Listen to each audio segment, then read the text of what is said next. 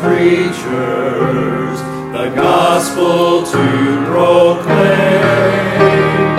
May thy presence we know, while to others we show how thou hast blessed our country and lifted her to fame.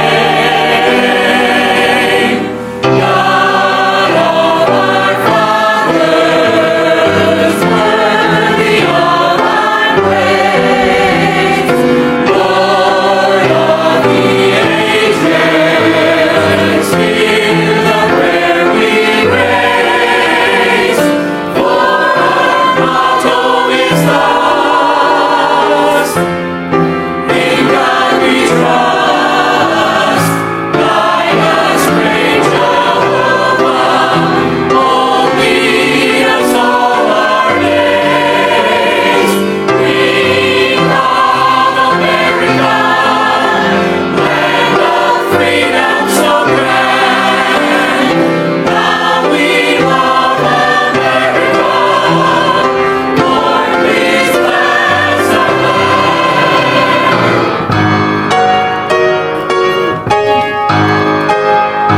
We love America, land of freedom so grand. Now we love America, Lord, please bless our land. Yes, we love America, Lord, please bless this land.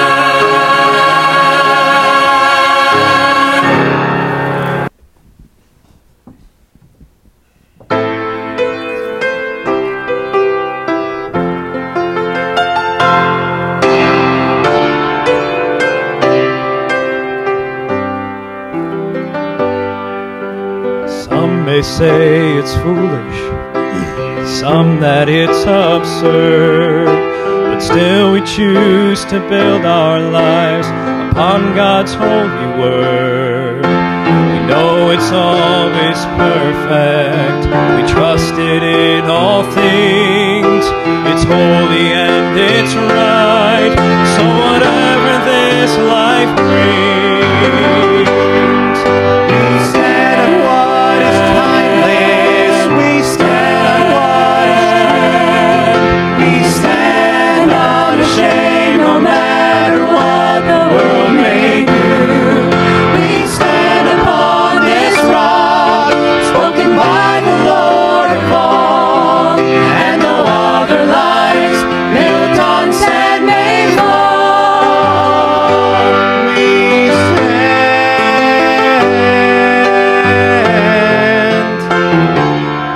It may not be in fashion, it may not be in vogue, but when we look at empty lives all around, we know we can live pursuing power, thinking pleasure satisfies.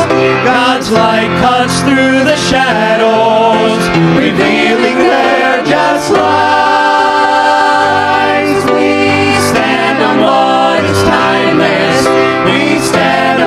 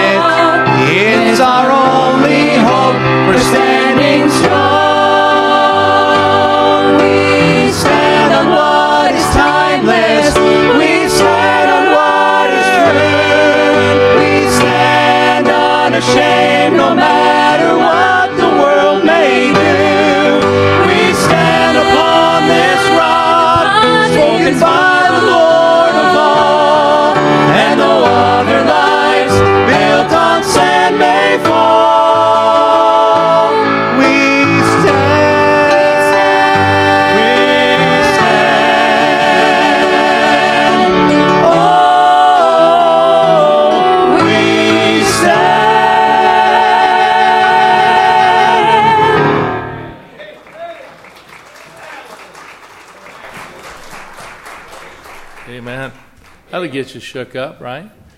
Amen. It'll get you excited. It ought to. Well, again, we're glad to have Evangelist Dave Sommerdorf with us. The second time he's come to Parkview.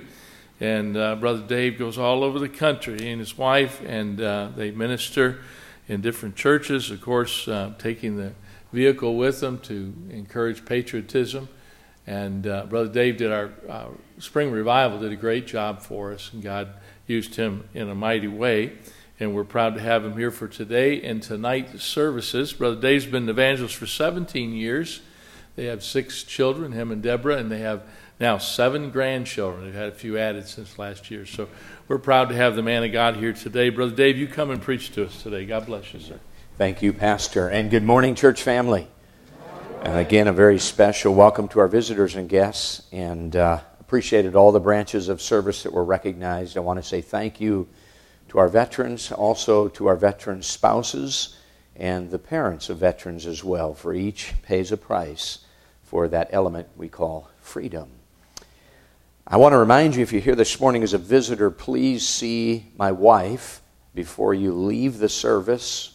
I think they do have lunch scheduled afterwards as well, but en route to that, and receive the complimentary video production of the car that was posted out there, but now is put away due to your Michigan spring weather. I think we had a thunderstorm en route, and I dashed it into cover, put it under cover. But you say, well, I want to see the car. If you're visiting today, you can still see it through the $30,000 video production. It's a gift and a thank you from our family to yours for being our guest today. So if you are visiting, see my wife right here. Just ready. Yep. I just say the prettiest lady in the building. Amen. Hopefully you'll look, all you husbands with that comment would look to your wife to see if she has a DVD. But no, my wife has them. Please see her, and we'll gift that to you. I want to read a couple things real quickly and move into the message. Thank you for having us today. First of all, this is a little dedication to all the troops. My daughters, from time to time, send Dad newspaper clippings. This one was from a newspaper in Georgia. The headline of this article was as follows: Assailant suffers injuries from fall. Orville Smith, a store manager for Best Buy in Augusta, Georgia, told police he observed a male customer, later identified as a Mr. Jones of Augusta, on surveillance cameras putting a laptop computer under his jacket. When confronted, the man became very irate, knocked down a store employee, drew a knife, and ran for the door. Outside on the sidewalk were 4 Marines collecting toys for the Toys for Tots program. Smith said the Marines stopped the man, but he stabbed one of the Marines, Corporal Philip Dugan, in the back. The injury did not appear to be severe. After police and an ambulance arrived at the scene, Corporal Dugan was transported for treatment. Quote, the subject, Mr. Jones, was also transported to the local hospital with 2 broken arms, a broken ankle, a broken leg, several missing teeth, possible broken ribs, multiple contusions, assorted lacerations, a broken nose, and a broken jaw. Injuries he sustained when he slipped and fell off the curb after stabbing the Marine. According to a police report. Now, if you're in the Army, you'd say hooah. If you're in the Marine Corps, you'd say oorah. All I thought was, man, a 12-foot curb, whoever saw that thing coming. And you got to love it when law enforcement goes ahead and backs you up and covers your 6. And I want to say to every man and woman who's ever served, there's a camaraderie, not just in the Corps, but in every American who's defended our country. And we may be different branches, different ages, different colors, but when it's incoming, we close ranks. We're on the same side. And I am proud to be called an American. But even greater than that, I'm so glad to be a Christian. And I became that at the age of 18 as a young Marine in 1980. On that note, may I read one more thing and then move into the message. Alexis de Tocqueville was a French observer who visited America in the 1830s. He'd seen the bloody French Revolution, and he was a student of nations and their history. Upon visiting America, he stated this, quote, I sought for the keys to the greatness and genius of America in her harbors, in her fertile fields and boundless forests. I sought for her greatness in her rich mines and vast world commerce, in her public school system and institutions of learning. I sought for her greatness in her democratic Congress and in her matchless Constitution. But not until I went into the churches of America and heard her pulpits flame with righteousness did I understand the secret to her genius and to her power. He said, America is great because America is good. And if America ceases to be good, America will cease to be great. The psalmist simply said, blessed is the nation whose God is the Lord. And if there's any goodness in our land, it derives not from self, but from a Savior who's a true and righteous Savior, upon whom the foundations of this nation were founded. It is my prayer today, this pulpit flames with righteousness. And on that note, I want you to take your Bibles and go to 1 Samuel chapter 16.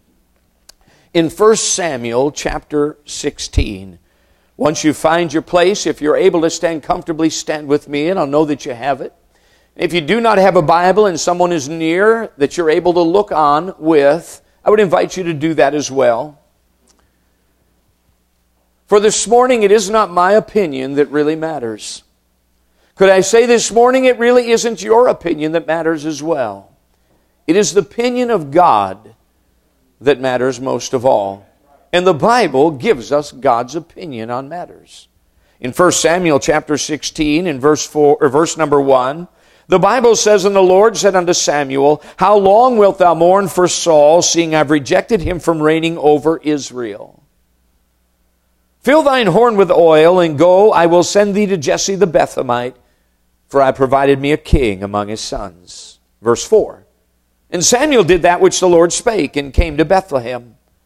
And the elders of the town trembled at his coming, and said, Comest thou peaceably? And he said, Peaceably, I am come to sacrifice unto the Lord. Sanctify yourselves, and come with me to the sacrifice. And he sanctified Jesse and his sons, and called them to the sacrifice. Verse 6. And it came to pass, when they were come, that he looked on Eliab and said, Surely the Lord's anointed is before him. Notice the Lord's interesting response in verse number 7. But the Lord said unto Samuel, Look not on his countenance or on the height of his stature, because I have refused him.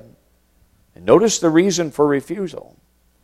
For the Lord seeth not as man seeth. For man looketh on the outward appearance, but the Lord looketh on the heart. Then Jesse called Abinadab and made him pass before Samuel. He said, Neither hath the Lord chosen this. Then Jesse made Shammah to pass by. He said, Neither hath the Lord chosen this. Again Jesse made 7 of his sons to pass before Samuel. And Samuel said unto Jesse, The Lord hath not chosen these.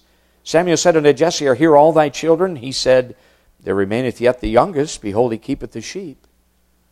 And Samuel said unto Jesse, Send and fetch him, for we will not sit down till he come hither.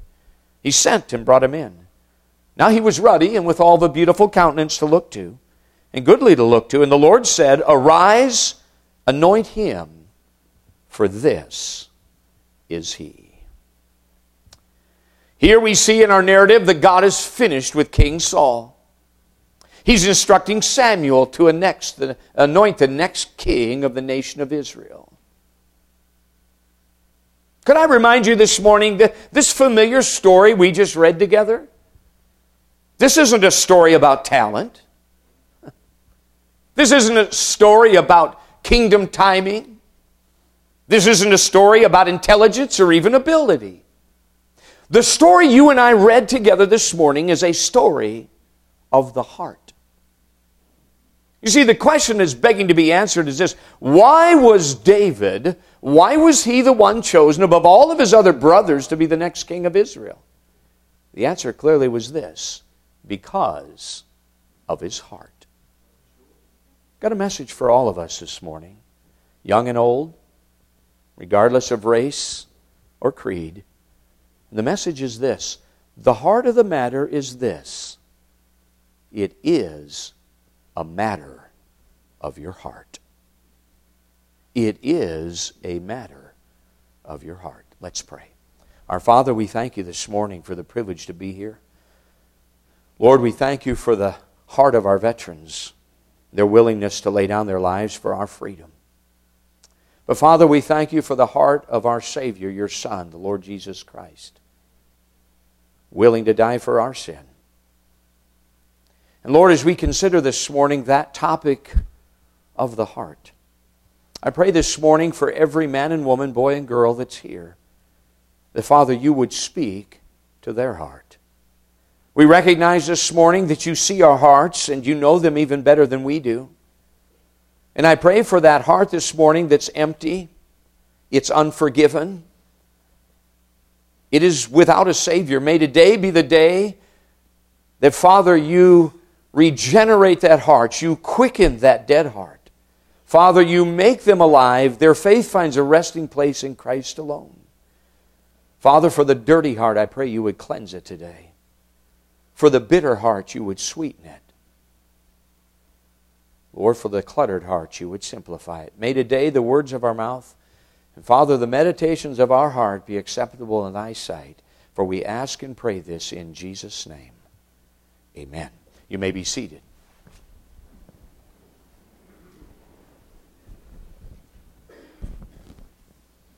The heart of the matter this morning, it really is a matter of your heart and my heart. As you and I consider this, maybe it's right to begin the thought this morning by asking the question, what is the heart? When the Bible speaks of your heart, it's not referring to the organ inside of you right now that's pumping blood.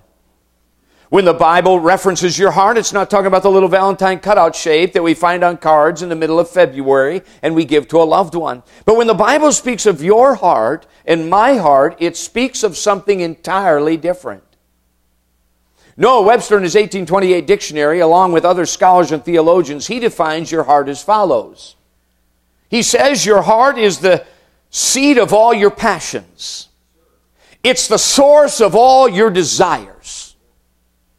It's that rudder inside of you right now that turns you anywhere it wants you to go, makes you do whatever it wants you to do. And someone so wisely said, your heart is who you really are when no one else is watching. Do you know this morning of everything about you, how your Creator assembled you, created you, and put you together? It's your heart that He prizes more than anything else.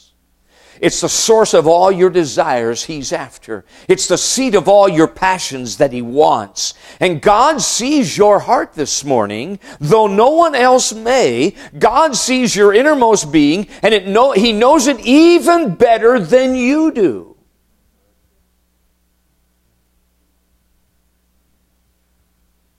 And your heart is very important to your God.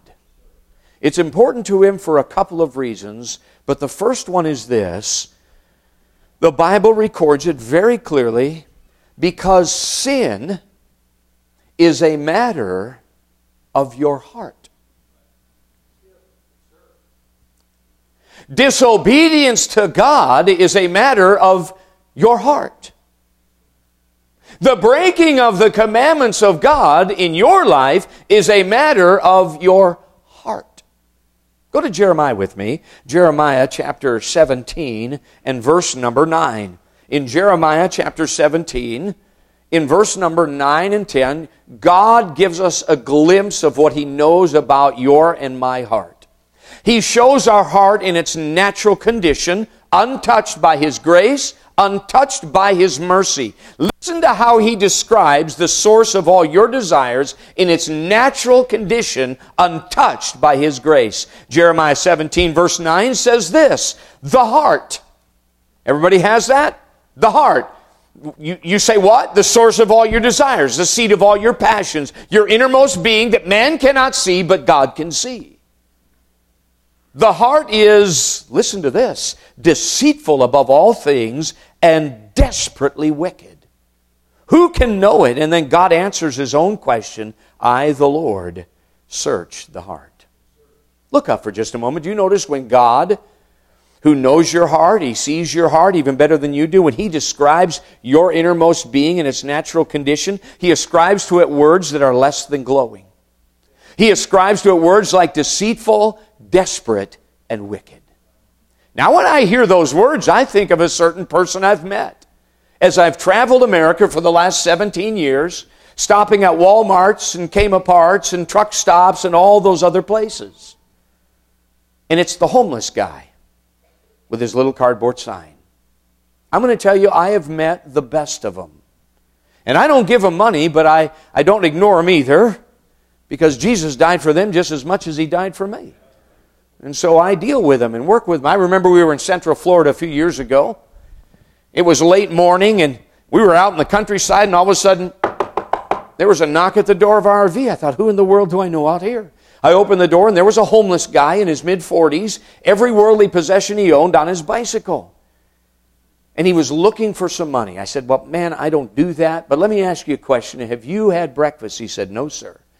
You got anywhere to go for lunch? He said, I got nothing.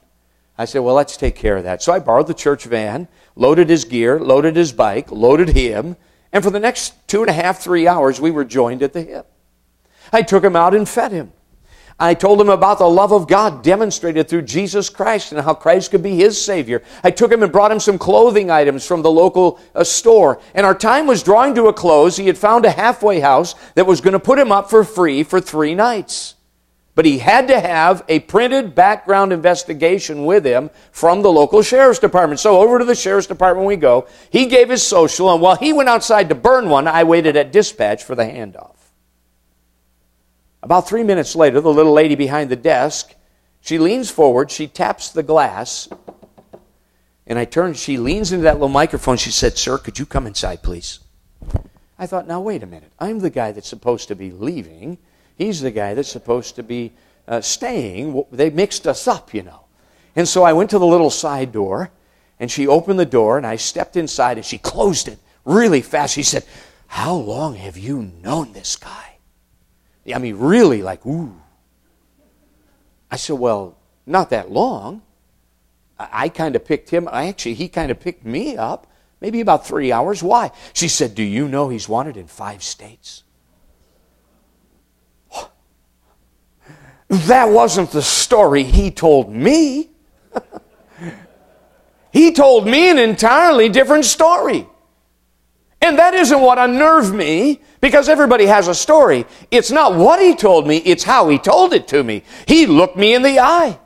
He never went ahead and flinched. He never acted guilty or blushed. You see, in his desperation, he had learned to become incredibly deceitful. He could tell an absolute bold-faced lie and believe his own story. You need to recognize inside of you is somebody just like that in the form of your heart. You're right. Amen. Your heart will tell you you're okay with God when you're not. Your heart will tell you God is pleased with you when He's not. Your heart can tell you you're lost when you're saved, and you're saved when you're lost. You cannot trust your heart. It's deceitful. It's desperate. And it's wicked. And it's the reason you do wrong things. Go to Mark chapter 7. Watch the New Testament here. None other than our Savior, who knows men's hearts so well. Listen to what Jesus Christ Himself says about the source of all your innermost being and the seat of all your desires. In Mark chapter 7, Jesus Christ, speaking of the heart, He identifies it as the source of sin. In Mark chapter 7, listen to this and follow along in verse number 21. Jesus Christ is speaking here. And He says in Mark 7:21, for from within. Look up for just a moment. Whatever Jesus Christ is about to speak about, He's not talking about something outside of you. He's going to be talking about something inside of you, all right? So He says, for from within, now He identifies it, out of the heart of men. That word men is mankind, if you will. Men and women, boys and girls, proceed the following. Listen to what your heart produces.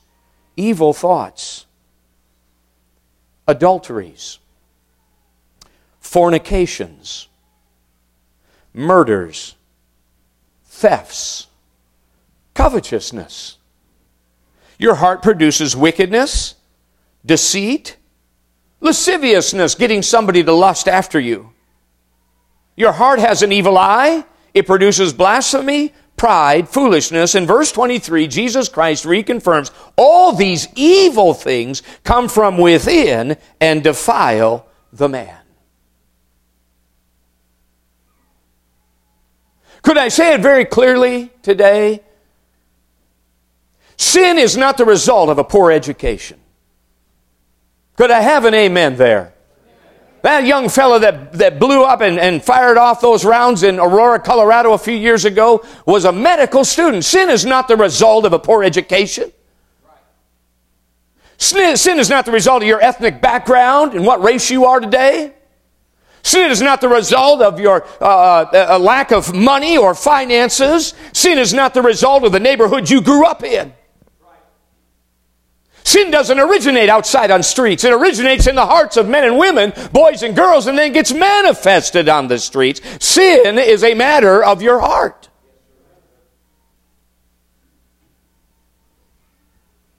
Boy, we saw this truth come through years ago in a somewhat humorous way in our family when we got on the road. When we stepped into evangelism 17 years ago, we entered into a motorhome with 6 children. Ladies, do not complain about the size of your home or kitchen. I called it submarine warfare. But along with our family came a little mascot named Patches. Patches was a miniature Australian shepherd. He was my oldest daughter's dog. And in lieu of the horse we'd promised her, we let her take her dog. I didn't feel like towing a horse trailer around America. And Patches was about 35 pounds, a lovable, huggable, adorable. So said the kids. I just called him Norton. And when we got on the road, I really didn't know how Patches was going to take to the road.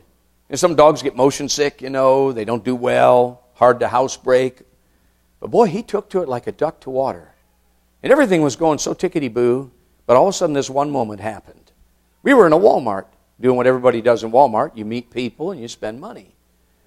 And while we were in there, I turned to my wife and said, I got to go back to the motorhome and get something. And so back to the coach I went. And as I put the key in the door, I started coming up the steps. Patches met me on the top landing, and he was acting very strangely. Now that breed, when it thinks it's in trouble with the alpha male, and clearly that was me, they do funny things. They'll draw their lips back and smile. They'll turn their head to the side. They'll scrunch their little fanny up. They'll press themselves to the floor. And he's scrunching and smiling and acting real guilty. I said, "What's your problem?" And he scrunches and smiles. I finished my ascent. And as I turned to go down the motorhome, I saw why he was doing that. In that 10 or 15 minutes I was in that Walmart, we had the trash can filled overflowing with everything you could, scraps, leftovers, everything. He'd gotten into that thing and he had strewn it from one end of the motorhome to the other. You say, well, what'd you do to Patches? Well, let me just tell you, so I don't offend anybody unduly. When I grew up in Minnesota Farm Boy, we shot dogs for less than that. Now, the dog was free. Dad never paid a dime for the things, They were easily replaced. I had some coin into this one. And then I joined the Marine Corps, and that didn't give me any more group hugs and purple dinosaur moments. So I'll just say it, I shredded him. And when I got done, he found refuge under the dinette, and I'm picking his trash up, talking to him the whole time. His eyes are as big as saucers. The point has been made. And on the way out, my last parting shot was, "Don't you ever do that again." And as I did that, he was like, yeah, got it. So I figured, hey, that was so much for the dog whisperer, that worked, And so 3 days later, I'm in a Walmart again, and we're in spending money, and Patches is loose. The trash is full, but he had a near-death experience. He's not going near that thing. And I told Deb, I said, "Hey, I've got to go back to the coach and grab something." Back I went, put the key in the lock. I didn't take one step up that landing, and all of a sudden, there he was at eye level. he's scrunching and he's smiling and he's scrunching. And I stood in the parking lot and I looked at him and I said, you didn't. And with every little fiber in his doggy body, he seemed to say, yes, I did it again. I know I'm a bad dog. I know I'm probably going to die, but I couldn't help myself. And I did it again. And this happened the third time to finally I said, this is nuts, man. I'm going to get turned into PETA. I'm going to join Michael Vick in prison. I'm going to, this isn't cool.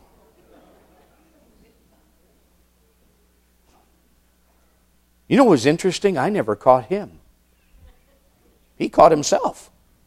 I didn't know what he'd done. It was also interesting that when I was in that motorhome in his presence, he would never touch the trash, even if I was sound asleep, unaware of what was going on. But when I would leave his presence, what was inside came out. It came out. He knew it was wrong. He knew he was going to pay a price, but he couldn't help what was inside. It overrode it all. Some of you are looking good today. You've dressed up for the occasion. You look like you're doing fine. But you get alone, unsupervised, you turn into something else. You can blame your mommy. You can blame your daddy. You can blame a church. You can blame a politician. You can blame a preacher. But the cold hard facts, you get into the trash and do filthy, wicked things because you have a dirty, wicked, filthy heart. You got a problem inside of you, not outside of you. And until you make book on this, until you meet God on that truth right there, the second truth I'm going to preach to you won't help your heart. We're living in a society today that is a blame-shifting society. And yet the Bible says it is appointed unto men once to die, and after this the judgment. You will stand before God one day. You'll give an answer for how you lived and what you said. Those things done in secret will be shouted from the housetops, Scripture says. Our God has the ability to record, replay, and present the evidence. And I believe with all my heart, for those that have refused the refuge of a Savior, your sin life gets laid out, your own words pointing out where people were wrong. God uses your own judgment to show you that's exactly who you are. You will not file an appeal in that day. You will wish 1,000,000 times over you got that dirty heart to God so He could cleanse it and save your soul.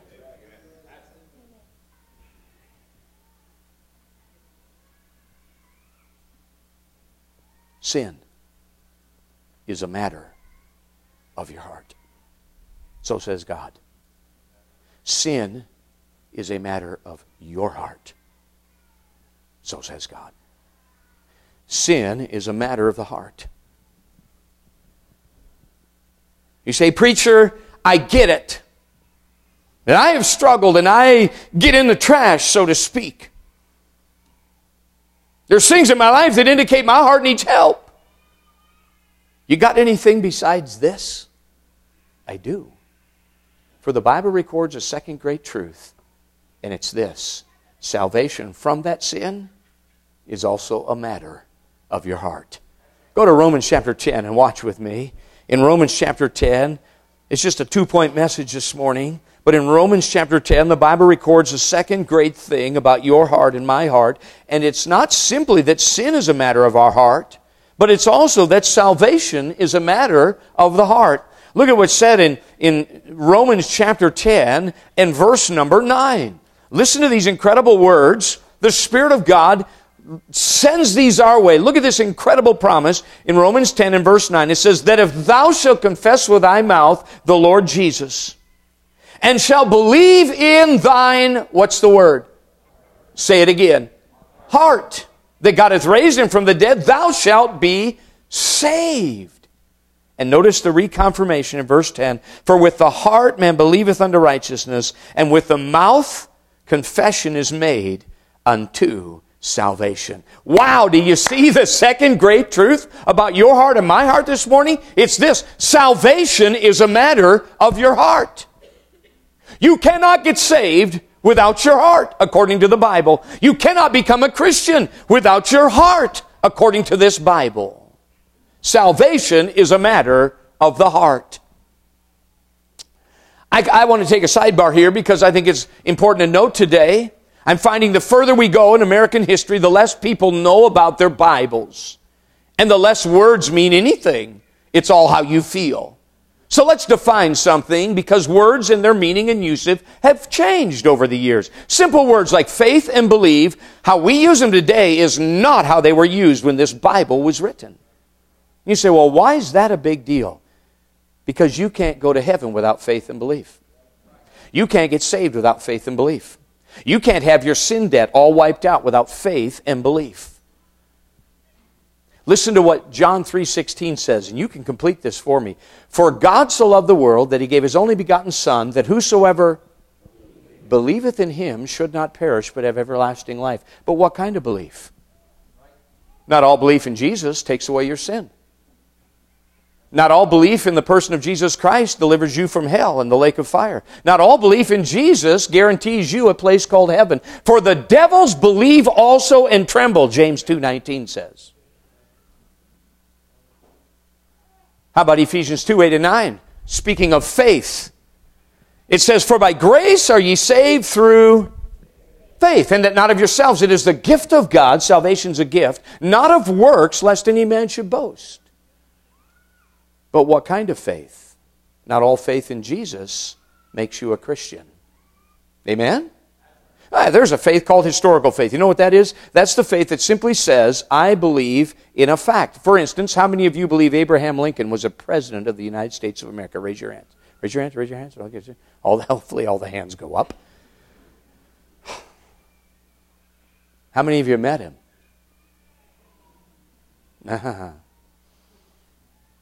That's historical faith. You're accepting information at face value and considering it to be true.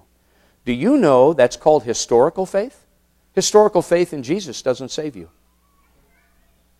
Historical faith in what Jesus did doesn't save you. Simply reciting a creed and agreeing with it does not save you, cleanse you from your sin, and give you a home called heaven. Listen to the faith that saves.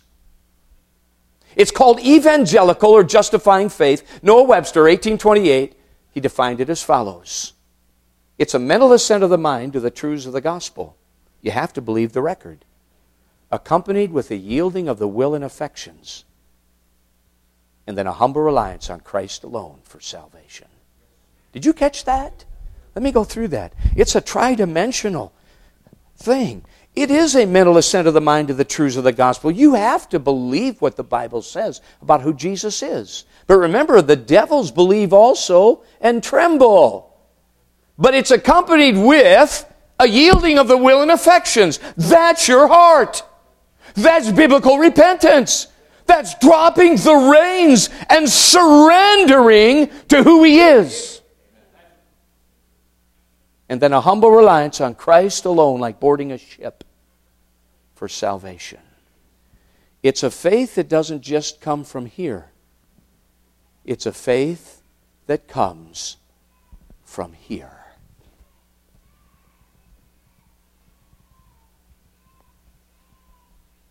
Lester Roloff said it this way, you're saved by faith alone, but the faith that saves is not alone. It's living. And boy, we saw this truth come through. I was talking to my daughter Kimberly. She was a 4th grade teacher at a church up in Virginia. And one day she called up and said, Dad, I've got a prayer request. I said, what's the request? She said, I've got a young lady. She's in her probably early 30s, and I've been given the chance to hold Bible studies with her on Thursday after piano lessons. And Dad, I want you and Mom to pray for her. I said, well, how do you want us to pray, Kimbers?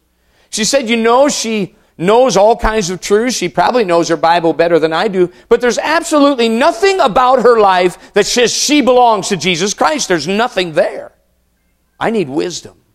And so we began to pray, and she would hold studies. Then one day came along. She called all excited. She said, Dad, you've got to hear this. I said, what? She said, you remember the girl you've been praying for? Sure. Well, my singles director held the study today. And he's working his way through the study. He's sharing with her what it means to be a believer. And suddenly, in the middle of the study, she takes her pen, she slams it down, and she says, "Now, wait a minute. I believe everything you believe." And Dad, she said, she began to check it off. "I believe that Jesus was born of a virgin." Check. "Suffered under Pontius Pilate." Check. "He was crucified." Check. "Buried." Check. "Rose again." Check. So I believe everything you believe. What makes what you believe different than I believe? And she said, "Dad, you should have heard his answer." He smiled, he set his pen down, and he said, "That's easy. What makes what I believe different than what you believe? What I believe changed my life." You know what he was saying? He didn't just accept information up here. He believed it down here. Jesus died as a historical fact. Even Josephus, the Jewish historian, writes about this one called Yeshua. Jesus died for sin. That's a theological truth that our Bible colleges teach to this day. But Jesus died for my dirty, rotten, wicked, filthy sin and beckons me turn, drop the reins, and jump across and grab Him to be my Savior. That is a life-changing faith. Let me make it very clear. You can get saved without a prayer. I never prayed when I got saved. You get saved without a preacher. You get saved without a priest. You get saved without a church. You can get saved without anybody present. But you cannot get saved without your heart. Why? Because salvation is a matter of the heart. Your religion won't save you, but Jesus can. But you'll have to come to Him with your heart. Your baptism will not cleanse away your sin, but Jesus' blood can. But you'll have to come to Him with your heart. The thief on the cross said, "Remember me." Isn't that what those memorial stones are this time of the year? People don't want to be forgotten. "Remember me when thou comest into thy kingdom," He said. He meant it with all his heart. He said, "We deserve what we got coming." He said to the other thief, "Shut your mouth, we deserve this." And then he turned to Jesus and asked to be remembered. Dead men don't remember people. He knew there was a resurrection. He never joined a church. He never got baptized. He never did one religious thing. He just looked to the Savior with all his heart and begged Him to remember him. And Jesus said, "You'll be with me in paradise today." Look at our text in 1 Samuel chapter 16. Look at this great truth one more time. And then I'll invite you to respond this morning. "But the Lord said unto Samuel," 1 Samuel 16:7, "Look not on his countenance or on the height of his stature, because I have refused him. For the Lord seeth not as man seeth. For man looketh on the outward appearance, but the Lord, He looketh on the heart." God sees your heart today. God knows it even better than you do.